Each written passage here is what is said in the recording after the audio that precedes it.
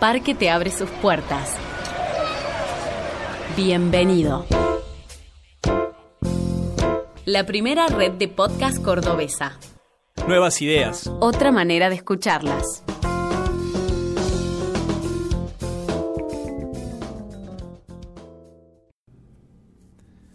Bienvenidos a Fuera de Serie. Este es un podcast dedicado a conocer los deportes alternativos que se practican en Córdoba a través de la mirada de sus protagonistas. Mi nombre es Santi Herrera y junto a Juania Pilanes y Nacho Andino nos adentraremos en el mundo de los deportes no tradicionales para conocer, a través de una mirada desestructurada e intimista, las historias que hay detrás de cada uno de ellos. Estamos orgullosos de ser parte de esta segunda temporada de Parque FM y les recomendamos a todos nuestros oyentes que visiten www.parquefm.com para disfrutar de todos los podcasts alojados en nuestra página. Ya sabes, si estás interesado por la cultura, el entretenimiento, la educación o si tenés predilección por lo social, no podés dejar de escuchar los podcasts que Parque FM tiene para vos. Fuera de Serie se graba desde los estudios de Radio Leaf, la radio del Sindicato de Luz y Fuerza de la ciudad de Córdoba. Estamos en Facebook como Fuera de Serie Podcast o en Twitter e Instagram como @fueradeserie_cba. Este capítulo de Fuera de Serie tenemos como invitado a Mariano Hinojal, uno de los pioneros de Brazilian Jiu Jitsu en Argentina. Oriundo de Mar del Plata y tras haber vivido en varias ciudades, este trotamundo recaló en Córdoba, donde desarrolla hasta la actualidad su gran pasión, el Jiu Jitsu. Con 20 años de trayectoria e infinidad de torneos disputados sobre su espalda, continúa compitiendo a gran nivel, a la vez que dirige el Lotus Club Equipo Hinojal, su academia de Brazilian Jiu Jitsu y artes marciales mixtas. Un verdadero campeón, se adentra hoy en nuestro universo podcastero para compartir su experiencia de vida y su trayectoria deportiva con nosotros. Esta es su historia. ¿Cómo fue tu camino deportivo antes de llegar al Jiu Jitsu? Porque tengo bastante claro que en 1920 y pico, cuando arrancaste, prácticamente era un arte marcial que no la conocía nadie, vamos a ser sinceros, era bastante reducido el abanico de posibilidades que había en Argentina para ser un artista marcial. Sí, mira, en el año 96 en Buenos Aires arriban dos profesores importantes de Brasil, que es Freddy Sucata y Marcelo Melo. Ellos instalan lo que es el Brazilian Jiu Jitsu y independientemente en Mar del Plata, en la ciudad en la cual yo soy nativo. Mi profesor Claudio Palumbo venía de lo que era el Jiu Jitsu tradicional, un arte marcial que viene de Japón, en donde hay golpes de puño, patadas, derribo y la parte de lucha en el piso. Diferencia con Brazilian Jiu Jitsu es justamente que Brazilian Jiu Jitsu se dedica solamente a la parte de piso. Nosotros nos adaptamos a ese sistema de lucha a partir del año 98 o 99 en la ciudad de Mar del Plata. ¿Cómo fue que terminaste en Córdoba, viviendo en Córdoba? Porque tenemos entendido que anduviste por varios lugares, tu lugar de origen es Mar del Plata, pero ¿qué te direccionó a Córdoba? Y el jiu-jitsu siempre estuvo entre medio ahí, como que nunca te abandonó. Exactamente, pasé por tantas. Yo estaba estudiando psicología en Mar del Plata, estuve 4 años y medio en la carrera y por cuestiones económicas y de trabajo tuve que abandonar todo, y estresado realmente que estaba por todo esto, decidí irme a vivir a San Carlos de Bariloche. Ahí estuve dando clases. En aquel momento yo era cinturón roya, que es un cinturón entre medio de lo que es un blanco y un cinturón negro, está entre medio de esos dos cinturones, y ahí me puse a dar clases. Estuve 6 meses dando clases ahí en Bariloche y decidí venirme a Córdoba también por el mismo búsqueda de relax o distenderme un poco más. Justo era temporada de verano acá, así que pasé un verano en Córdoba excelente y me quedé con las ganas. Volví a Mar del Plata otro tiempo, y me salió una oferta de trabajo acá en Córdoba y decidí venirme. Gracias a eso yo continué con Jiu-Jitsu acá en Córdoba, aprendiendo con un profesor, que ese profesor nos conocíamos desde el año 2002, ¿sí? Porque venía a torneos. Yo vine a Córdoba antes, como en 4 oportunidades anteriores, a competir, y ya tenía relación con ese profe. Entonces, cuando caí a Córdoba ya definitivamente a trabajar, lo primero que hice fue contactarme con él para seguir entrenando Jiu-Jitsu. Perfecto. ¿Y cómo fue tu camino deportivo hasta llegar al Jiu-Jitsu? ¿Antes que hiciste, tenías otras aptitudes deportivas? Mirá, pasé por el taekwondo cuando era muy pequeño, a los 6, 7 años, después hice karate, después hice judo, a los 14, bueno, en el medio pasé por el rugby también, fue un deporte también que me gusta mucho, y después más o menos a los 14, 15 años arranqué con Full Contact, un profesor bastante conocido allá en Mar del Plata también, y hice prácticamente 2 años de esa actividad. ¿Por qué Jiu Jitsu y no retomar otra actividad o otro deporte?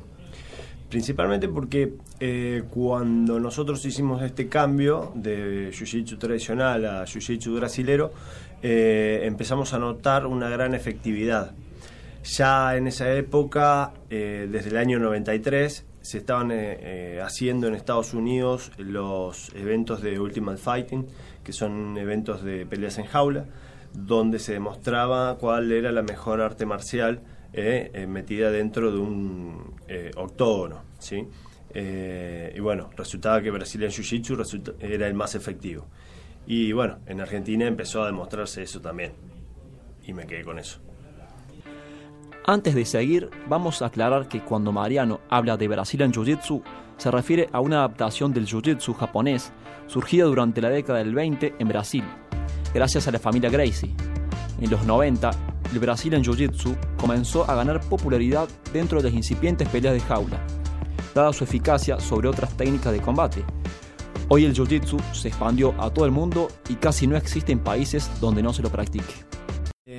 Lo que hace Brazilian Jiu Jitsu prácticamente trabaja el 90% y hasta te diría que un 95% de lo que es un encuentro, una lucha, un enfrentamiento en el piso, donde vos aprendés a neutralizar al oponente dominándolo, ejecutando palancas, estrangulamientos y ese tipo de cosas, a diferencia de otras artes marciales de pie que realizan golpes de puño, patadas, golpes de rodilla, golpes de codo, pueden generar un traumatismo o un knockout. El Brazilian Jiu Jitsu lo que hace prácticamente es sacarte fuera de combate, al estrangularte, por ejemplo, o a romperte un brazo, una rodilla, eso ya es el extremo, ¿sí? Lo que vendría a ser el arte marcial pura y antiguamente utilizada. Recuerden que las artes marciales están muy relacionadas con lo que son las milicias, ¿sí? Los militares en Japón entrenaban jiu-jitsu japonés y eso lo ejecutaban cuando no tenían armas de fuego o cuchillos. Perfecto. Con respecto a la parte de la lucha en el suelo, que hay estrangulamientos, que hay llaves de brazos, como que se me viene a la mente que es una parte bastante técnica y hay como un abanico de posibilidades muy grandes, que por ahí comparado con otros sistemas de lucha es más reducido porque son golpes o patadas, hay variaciones, pero no sale de eso. El contenido técnico de esta arte marcial supera a las demás. Mira, básicamente lo que hace Brazilian Jiu Jitsu es poner a todos los hombres por igual. No importa el tamaño, no importa la fuerza ni la edad, tampoco las mujeres, ¿sí? Hay una diferencia entre hombre y mujer, quise decir el sexo básicamente, porque la mujer aprende la misma técnica y tiene el mismo resultado.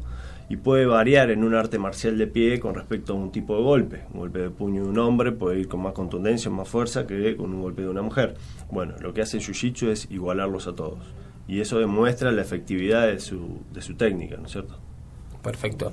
En los comienzos, acá la práctica del Brazilian Jiu Jitsu, ¿era más deportiva, con vistas a ir a un torneo, o era más de una defensa personal?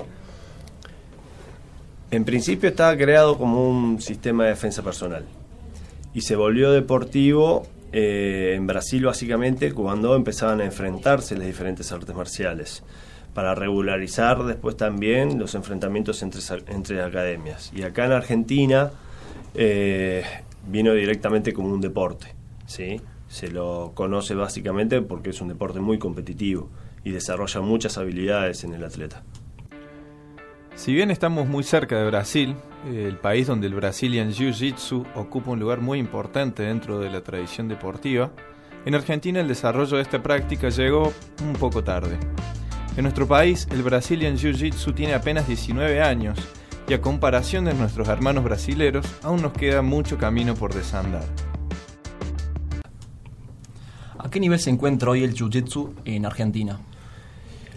Mirá, en Argentina estamos ya con 19 años, ya el año que viene estaría cumpliendo 20 años el Jiu Jitsu en Argentina y parece, yo siempre lo relaciono con que parece la edad de una persona.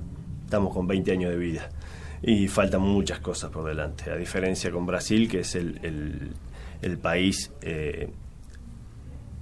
iniciador de esta actividad. Está teniendo casi 80 años, 90 años de práctica y eso ejerce mucha diferencia. Hay una cantidad de atletas impresionantes en Brasil, está considerado casi el segundo deporte a nivel nacional en Brasil. Y acá en Argentina viene muy tranquilo, muy lenta la cosa, falta mucho trabajo, mucho trabajo. Yo soy de las primeras camadas o de las segundas camadas en Argentina de cinturones negros y en promedio vos tenés que tener aproximadamente entre 8 a 10, 11 años de práctica para llegar a ser cinturón negro. ¿Crees que eso juega un poco en detrimento del arte marcial? Porque por ahí taekwondo hay chicos de 12, 13 años que ya pueden ser cinturones negros y en jiu-jitsu pasa que si no tenés 10 años de entrenamiento real es prácticamente imposible y por ahí eso también juega un poco en la continuidad del atleta. Mira, no lo puedo generalizar, porque si bien en Argentina pasó que hay chicos que tienen muy buen nivel técnico y sus graduaciones llegaron muy pronto. Y el nivel técnico lo medís por cómo actúa esa persona en una competencia o cómo muestra las técnicas o enseña las técnicas y las hace en una clase. Entonces, como que cada persona es un caso particular para poder graduarla. Principalmente lo que vos necesitas para graduar a una persona es el tiempo de práctica que lleva, ¿sí? Y así sucesivamente va ganando experiencia y va mejorando su nivel técnico. En un primer instancia la persona no va a aplicar el movimiento técnico de una manera excelente, lo va a ir perfeccionando con el tiempo y además lo va a ir efectuando cada vez mejor, ¿sí? Lo va a ir adaptando a su cuerpo también, eso es importante saberlo. Recién mencionaste la competencia. Sabemos que hay competencias que llevan meses de entrenamiento. ¿Cómo maneja el competidor la presión esa de tener que hacer una lucha prácticamente perfecta, digamos, después de tanto tiempo de entrenar y de prepararse para ese momento? ¿Lleva una preparación mental además este deporte? Mirá, básicamente lo que tenés que tener en cuenta es que siempre estas competencias son de a dos. El otro puede cometer un error y vos lo podés aprovechar y salir victorioso. Es ese juego, es ese rol que se hacen entre los dos competidores. Y se trata también de que eso te afecte de una manera o te afecte de otra. En primer caso es que la persona se sienta segura de sí mismo de poder realizar esa técnica, que confíe en sus recursos, ¿sí? Y que esté atenta en el momento de la lucha para poder efectuarla en el momento justo, o cuando comete el error o yendo a buscar el error.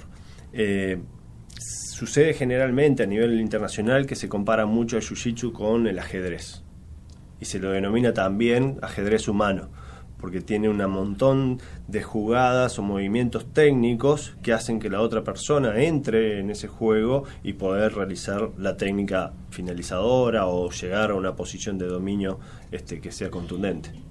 ¿Cómo trabajás personalmente el hecho de que por ahí puedes tener la mejor preparación, pero que tenés que demostrarlo en una lucha de 7 minutos, 10 minutos, dependiendo de la categoría, obviamente, pero que todo lo que hiciste o todo lo que aprendiste se termine en 10 minutos? Obviamente que después hay otras chances, pero en ese momento son esos 10 minutos, 7, 8, 5, donde tenés que demostrar todo y que por ahí puede ser bastante frustrante para un atleta. Sí, es complicado, pero retomo lo mismo que te dije recién con respecto a la seguridad y a la confianza que tiene tener el competidor. Si está centrado y focalizado en lo que quiere conseguir, con los recursos que tiene, dentro de su categoría, dentro de su nivel de cinturón, va a lograr muchas cosas. Y muchas personas entran a las competencias queriendo sacarse problemáticas de su vida en general adentro del tatami, adentro del área de lucha. Y en definitiva no pasa eso, pasaría al revés. Vos teniendo la presión de una persona encima, o tratando de asfixiarte o tratando de hacerte una palanca de brazo, esa es una situación de presión. Si vos podés resolver eso, en la calle vas a resolver esas cosas también. Su gran desempeño en la Liga Argentina de Brazilian Jiu Jitsu lo llevó a competir en varias ocasiones en el Mundial de la disciplina Serie en Sao Paulo. Luchar nada menos que en la meca de este deporte fue uno de los mejores logros de su carrera. Para él, el camino transitado para llegar a un objetivo es quizás más importante que el resultado en sí. Palabras como experiencia y aprendizaje parecen muy comunes en su vocabulario, lo que demuestra su temple y convicciones al momento de pisar el tatami. Los rankings van de lo que vendrían a ser las competencias del año anterior. Yo en el 2013 participé de muchas de las competencias de lo que es la Liga Argentina de Jiu Jitsu, donde hay competencias en diferentes ciudades del país. Y bueno, gracias a los logros de ese año, en el 2014, me otorgaron el viaje gratuito al Mundial de San Pablo, siendo el primero en mi categoría. Y bueno, no se trata de presión, sino se trata de experiencia, creo. Uno suma experiencia compitiendo a gran nivel. Y esa experiencia después la podés transmitir a tus alumnos, y con eso también respondo un poco lo anterior, de que vos podés dar tranquilidad sabiendo de que, por ejemplo, en Brasil no hacen magia, hacen jiu-jitsu, que es la misma técnica que se enseña acá. La única diferencia es que tienen más tiempo de práctica, más tiempo de entrenamiento, más tiempo de experiencia. Perfecto. En ese mundial puede ser que tuviste una mala experiencia en una lucha o una anterior, sí, que te quedaste sin aire y la perdiste. Ah, sí. ¿Cómo pudiste reponerte de ese traspié donde ibas bien preparado, que ibas con confianza? Sí, pasó que nosotros competimos siempre en las primeras fechas del mundial se compite en la categoría absoluto. La categoría absoluto es la libre de peso, ¿sí? Entonces me tocó contra un muchacho que pesa 115 kilos, pelea en MMA en Brasil, muy importante el hombre. Le gano por suerte y pierdo en la segunda lucha. Pero en mi categoría, que es la categoría de peso, ¿sí? Me tocó al otro día y ya acarreaba la lesión de haber luchado en el día anterior. Bueno, en la primera instancia no pude salir de una posición, y eso realmente me generó una frustración desde lo físico, no desde lo técnico, porque me generó que la lesión fue lo que me impidió poder salir adelante. Desde ahí lo que empecé a tomar conciencia, y muchos de los profes que hoy en día también dan clases, sobre más que nada el cuidado del cuerpo para poder actuar, para poder entrenar, para poder mejorar. Si uno va con una pequeña lesión y no le da importancia y sigue entrenando, se puede generar algo más crónico y ser más perjudicial cuando es más adelante. Eso me pasó a mí en el 2014 teniendo 35 años, ¿sí? Y ya vengo con lesiones desde el año 2000, así que por no tener ciertos cuidados hoy pago ciertas consecuencias. Vamos así, ¿no? Pensando en la edad que tenés, sabemos que sos un competidor bastante activo, pero como que ya está bajando un poco la cantidad de competencias. ¿Te quedó algo en el tintero, algún logro que te faltó, que decís, con esto coronaba mi carrera, que por ahí si no lo alcanzas decís? No, mira, no lo he pensado sinceramente. Gracias por hacérmelo recordar. Pero pude competir en grandes eventos en Brasil, sabiendo que es totalmente accesible para cualquiera, es totalmente accesible poder entrenar, poder dedicarse, ser constante y poder llegar. El resultado siempre va a variar porque, como dije antes, es una cuestión de que también el otro puede ser mejor, puede tener un buen día, uno se levantó mal y cambia la cosa, y en esos aspectos como que estoy muy tranquilo de haber logrado las cosas que logré. Siempre se dice que es bueno ganar, pero cuando uno pierde también aprende, y yo creo que tengo más experiencia de mis pérdidas que de mis logros, ¿sí? De mis éxitos, y que por lo tanto me sirvió para poder exponerlo a mis alumnos, y que mis alumnos, por ejemplo, el año pasado sean muchos campeones argentinos de Jiu Jitsu, por ejemplo. ¿Crees que hubieses tenido otro desarrollo profesional si hubieses vivido en Brasil, por ejemplo? Sí, totalmente. Hoy en día, si viene un alumno y me pregunta sobre sus posibilidades de ir a entrenar a Brasil y quedarse a vivir ahí, querer competir ahí, yo le digo que sí, que vaya. Si bien el Brazilian Jiu Jitsu es un deporte individual, resulta muy difícil luchar a gran nivel sin conformar un equipo de atletas que generen competencia interna. Esta competencia sostiene y hace crecer a los luchadores, tanto en lo técnico y lo físico como en lo mental. Si uno trata de conformar un equipo de entrenamiento, necesitas que dispongan de básicamente 3 horas mínimo por día, y donde trabajas diferentes aspectos, tanto lo físico, la flexibilidad, y la parte técnica, y después mucho tiempo de lucha. ¿Cómo trabajan la parte estratégica del entrenamiento? O sea, que le dicen que es un ajedrez humano. ¿Cómo desarrollan la parte estratégica? ¿Es puntual en cada luchador? ¿La academia tuya tiene como un patrón de lucha que se caracterizan por tal tipo de lucha? Mira, en un momento sí estábamos con ciertas estructuras en las cuales muchos copiaban la forma que yo tenía de luchar. Cuando yo pude viajar un tiempo, estar en Brasil un tiempo y empezar a ver diferentes movimientos que básicamente nosotros los teníamos, pero no los teníamos incorporados de manera habitual, esa experiencia me ayudó a trasladarla a mis alumnos. Cuando eso se logró, los chicos ya cambiaron su forma de luchar y van encontrando su estilo. Hay características como ser más aguerrido o ser más imperioso al momento de luchar o tratar de poner un poco más de fuerza en ciertos movimientos que pueden ser copiados de mí. Pero creo que muchos de los chicos que hoy entrenan están encontrando su propio camino. Vale hacer otro paréntesis para aclarar el juego de roles en este ajedrez humano que es el Brazilian Jiu Jitsu. Para seguir, necesitamos saber que un luchador pasador es quien busca romper la guardia del oponente para lograr alcanzar una posición de dominio. La posición de dominio está centrada entre la cadera y los hombros de su oponente. El luchador pasador busca controlar el pecho y la cabeza de su contrincante para realizar algún ataque.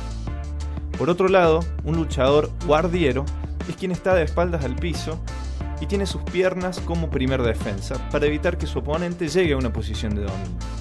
Esta posición no es solamente defensiva, ya que a partir de aquí puede ejecutar las llaves de brazos o estrangulamientos para llegar a posiciones de dominio. En tu caso, ¿qué estilo preferís más o con cuál te sentís más cómodo? Depende del día. Yo la verdad que no tengo problema en ese caso. Como bien dije antes, me consideraba muy pasador, y cuando empecé a trabajar más en Brasil o a entrenar un poquito más en Brasil, me hice un poco más guardiero. Pero eso no quita una cosa por otra. Si uno se centra solamente en una forma de trabajo, pierde las otras posibilidades. Y ese es el tema de Jiu-Jitsu. Si vos estás trabajando de una forma y por algún error o alguna condición de tu oponente logra invertir la posición y quedar el otro por arriba, ¿sí?, a vos se te cambia la posición. Vos eras pasador y quedaste siendo guardiero, y ahora tenés que cuidar la guardia. Bueno, entonces una cosa no se puede aprender por sí sola, ¿sí? Muy bien, Mariano, sabemos que es un deporte de contacto. Vos sos entrenador, ¿cómo haces por ahí para mantener la armonía dentro de tu academia, para que por ahí no se generen broncas o no se o susceptibilidades o demás entre tus alumnos? Mirá, el Jiu-Jitsu lo que tiene que es un trabajo del ego, ¿sí? El ego de una persona tiene mucho que ver en el momento de la lucha. Como te puedo explicar que una persona grande sea ahorcada o palanqueada por una persona más pequeña, y no acredita, no entiende cómo sucedió, qué fue lo que pasó, y empieza a entender la técnica, ahí baja su ego, su soberbia de ser grandote, musculoso, o más pesado. Entonces ya no hay rivalidad, porque esa misma persona más pequeña que te puede hacer esa palanca o ese estrangulamiento te está enseñando. De alguna manera te está enseñando que vos no tenés que tener esa posición para que no te pase eso, justamente. Y ahí esta rivalidad que se puede llegar a entender no existe. O sea, queda tapada queda afuera porque hay una enseñanza. O sea, todo el tiempo dentro de la clase hay una enseñanza, tanto de tu compañero para luchar como de tu profe que te está mostrando una técnica. Y siempre se trata de respetar al otro, porque el otro tiene las mismas posibilidades que vos, ¿sí?, de romperte un brazo, estrangularte, invertirte, dominarte de alguna manera, y todo lo que vaya a hacer también juega a que vos estás cometiendo algún error. Vos como entrenador bajás ciertos valores, hay ciertos mandamientos que tienen que cumplirse a rajatabla dentro de tu academia. Básicamente sí, porque el respeto es lo primero que debe haber, ¿sí? El respeto dentro y fuera del tatami son esenciales. Eso es lo que me ayuda a mí a esto que estábamos planteando recién, ¿no es cierto? De que si yo no te respeto porque sos más pequeño, o también porque sos de otra religión, sos de otro sexo, de otra raza, me vas a poder aplicar lo mismo que yo te puedo hacer. Entonces eso se derrumba, ¿se entiende? Ese prejuicio que existe, ¿sí?, con la técnica bien aplicada, ¿sí?, bien hecha, sin la intención de lastimar, rompe ese tipo de cosas, ¿sí? Parece anecdótico esto, pero es como medio mágico, ¿no es cierto? Porque cuando una persona, como te dije más antes, musculosa, fuerte y eso, es palanqueada por una persona pequeña, no lo entiende, no entiende cómo funciona, qué pasó, ¿sí? ¿Cómo puede ser que mis músculos no puedan doblegar a este flacucho, por ejemplo? ¿Se entiende? Entonces, ahí empieza todo el proceso.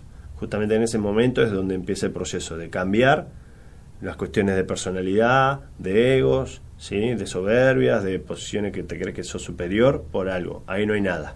Y en las clases pasa esto. Hay chicos que son estudiantes, chicos que son muy humildes, hay doctores, ingenieros, ¿sí?, hay abogados. No importa que hay chicas, son actrices, una que otra es modelo, docentes. No importa qué carrera tengas, ni cuánta plata tengas, ni nada por el estilo. Ahí son prácticamente lo mismo. Con respecto a esto del respeto, lo que tiene el Brazilian Jiu Jitsu por ahí, comparado con un arte marcial muy tradicional, es que es un poco más relajada. Se mantiene el respeto, se respeta al profe, pero por ahí la clase y todo lo que conlleva no es tan ceremonioso, no hay una ceremonia, no es todo tan estructurado. ¿Vos creés que eso le juega a favor al deporte para desarrollarse acá en Argentina?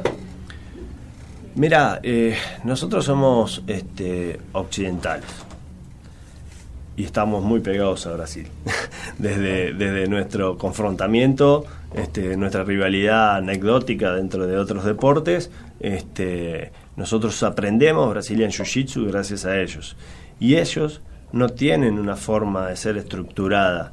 Ellos viven con total diversión, y cuando van a entrenar son personas que están muy felices, contentas, disfrutan de ese momento porque realmente les hace bien. Y como dije, en todos los aspectos, en su personalidad y en su aspecto físico, son personas que van cambiando y van mejorando sus condiciones. Bueno, la idea es que acá en Argentina empiece a surgir eso. Por eso también es como que yo hablaba al inicio de que somos jóvenes, ¿sí? Estamos aprendiendo cómo mover nuestro cuerpo. Con 20 años terminamos saliendo de la adolescencia, o estamos en la adolescencia y no sabemos ni qué carrera tomar, ni qué hacer, no sabemos qué vamos a hacer de nuestra vida. En Jiu Jitsu está pasando un poco de esto. Cuando hablamos de deporte, no nos referimos solo a la actividad física, sino que también sugerimos mirarlo como un trabajo espiritual y mental, que muchas veces lo excede. Fijarse objetivos, superar inconvenientes y la mentalidad que esto conlleva muchas veces se traslada a otro ámbito de la vida para afrontar y superar problemas cotidianos. Mariano, desde su experiencia como docente, nos cuenta cómo muchos de sus alumnos recurren al Jiu-Jitsu para desconectarse de sus conflictos diarios, ya que gracias a su práctica encuentran nuevas herramientas para poder afrontarlos. Tengo alumnos que han pasado complicaciones muy graves en su vida, familiares y hasta de ellos mismos, que su cable a tierra, su terapia, como ellos le dicen, es el Jiu-Jitsu. Su desconexión de la fuera es el Jiu-Jitsu. Su manera de resolver sus problemas actuales, ¿sí?, lo logran a través del momento de la lucha, cuando sienten la presión. Esa presión que te ejerce al cuerpo, es totalmente psicológica, donde vos estás siendo prácticamente sometido y hay ahí una luz en la cual podés salir de esa situación, resolverla y sentirte bien con eso, o por lo menos hiciste el intento. Y afuera les pasa exactamente igual. Afuera tengo muchos alumnos que siempre están con complicaciones, problemas y eso, y realmente entienden que hay una solución, entienden que de alguna manera van a salir adelante. Con respecto a la competitividad dentro del grupo, porque el grupo es sumamente importante, porque si no hay personas vos no podés entrenar, pero ¿cómo se lleva? Vos fuiste un gran competidor dentro de tu equipo, ¿cómo se lleva el tema de la competitividad con los compañeros? ¿Cómo se trabaja la parte individual y la parte grupal para desarrollar un buen atleta? Entender básicamente que necesitan del otro, básicamente. Como hace un rato decía, el tema de formación de un equipo exclusivamente para competencias no es fácil, y cuando vienen a clases normales pueden haber personas que no les interesa competir y sin embargo luchan mejor que algunos que quieren competir. Y eso refuerza al que intenta ser competidor, refuerza sus condiciones para mejorar. Y esto no genera rivalidad tampoco, o sea, mejora aún más la unión del grupo, ¿no es cierto? Es siempre entender que gracias al otro yo puedo hacer esto que tanto me gusta. Gracias al otro yo puedo mejorar mis condiciones. Porque no se trata solamente de cuántas veces puedes levantar una pesa o de cuántas abdominales puedes hacer, sino cómo podés hacer tal palanca o tal movimiento si el oponente te hace esta situación, te cambia este movimiento, te hace esta otra situación. Eso es lo que mejora a cada atleta, la relación con el otro. ¿Cuándo hiciste el clic de decidir pasar de ser competidor a profesor? Creo que siempre lo tuve, porque yo cuando estaba entrenando Jiu-Jitsu tradicional, ya en el 98, 99, ya estaba dando algunas clases. Yo llegué casi a cinturón negro, o sea, de Jiu-Jitsu tradicional, y luego cambié al cinturón que me correspondía y yo estaba dando clases de esa actividad. Entonces, de alguna manera siempre tuve la docencia ahí presente. No le dedicaba tanto y no pensaba que podía llegar a vivir de esto y que sea mi profesión. Y siempre estuve buscando algún trabajo, algo que hacer, estudiar, y paralelamente entrenaba Jiu-Jitsu y enseñaba, y la vida en un momento me pegó fuerte acá en Córdoba, y en el año 2008, por esas complicaciones de la vida, era lo único que tenía. Y hablé con mi profe, y mi profe me dijo a ver si era lo que quería hacer. Le dije que sí, y a partir de ahí no paré de dar clases. Mariano, para cerrar, ¿qué sería de vos sin el Jiu-Jitsu? ¿Qué es para vos este deporte? Mirá, creo que no tendría, primero tal vez el reconocimiento de otros colegas, de otros profes, seguramente. Tal vez uno no entiende mucho lo que hace hasta el momento que te lo hacen ver los demás. Y de alguna manera yo y otros profes hemos escrito la historia de Jiu-Jitsu en Argentina, o por lo menos sus inicios. Hoy por ahí estoy visto como otros profesores en Buenos Aires, Santa Fe, Rosario, como un referente dentro de Brazilian Jiu Jitsu en el país. Tal vez no lo siento así, y sería como ponerme una etiqueta en base a eso. Yo creo que no sé qué estaría haciendo, sinceramente. No me veo pudiendo hacer otra cosa. En realidad sí me veo pudiendo hacer otra cosa, pero no creo que tenga la capacidad de la paciencia y la tolerancia que tengo con respecto a dar las clases. Yo hoy tengo una academia, tengo alumnos, me gusta hacerlo, me gusta dar las clases, y me resulta, por ejemplo, muy complicado todo el manejo de lo que es un negocio, por ejemplo. Entonces es como que estoy ahí entre esa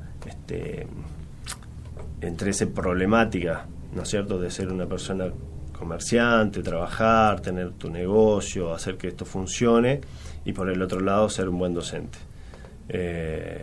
Y bueno, sin el Jiu-Jitsu creo que no estaría haciendo ninguna de las dos cosas. Así que creo que no sería nada sin el jiu-jitsu. La última, ¿te ves entrenando esto toda tu vida o pensás que en algún momento decís, ya está, no quiero estar más en el suelo, no quiero tener a alguien sudado arriba? Mirá, es difícil, porque es una pasión, es algo que vos estás haciendo todo el tiempo, es algo que vos tratás de desarrollar de alguna manera mejor, o tratás de ver diferentes recursos para mejorar lo tuyo y lo de los demás. Entonces creo que como que no podés pensar en eso. Se acabaría la vida de alguna manera. A mí me pasó en un momento que tuve una lesión importante en el lumbar, en una vértebra lumbar, y me diagnosticaron que no podía hacer la actividad por 8 meses. Esos 8 meses fueron catastróficos en mi vida. Y estuve parado y no di clases ni nada por el estilo, no podía luchar.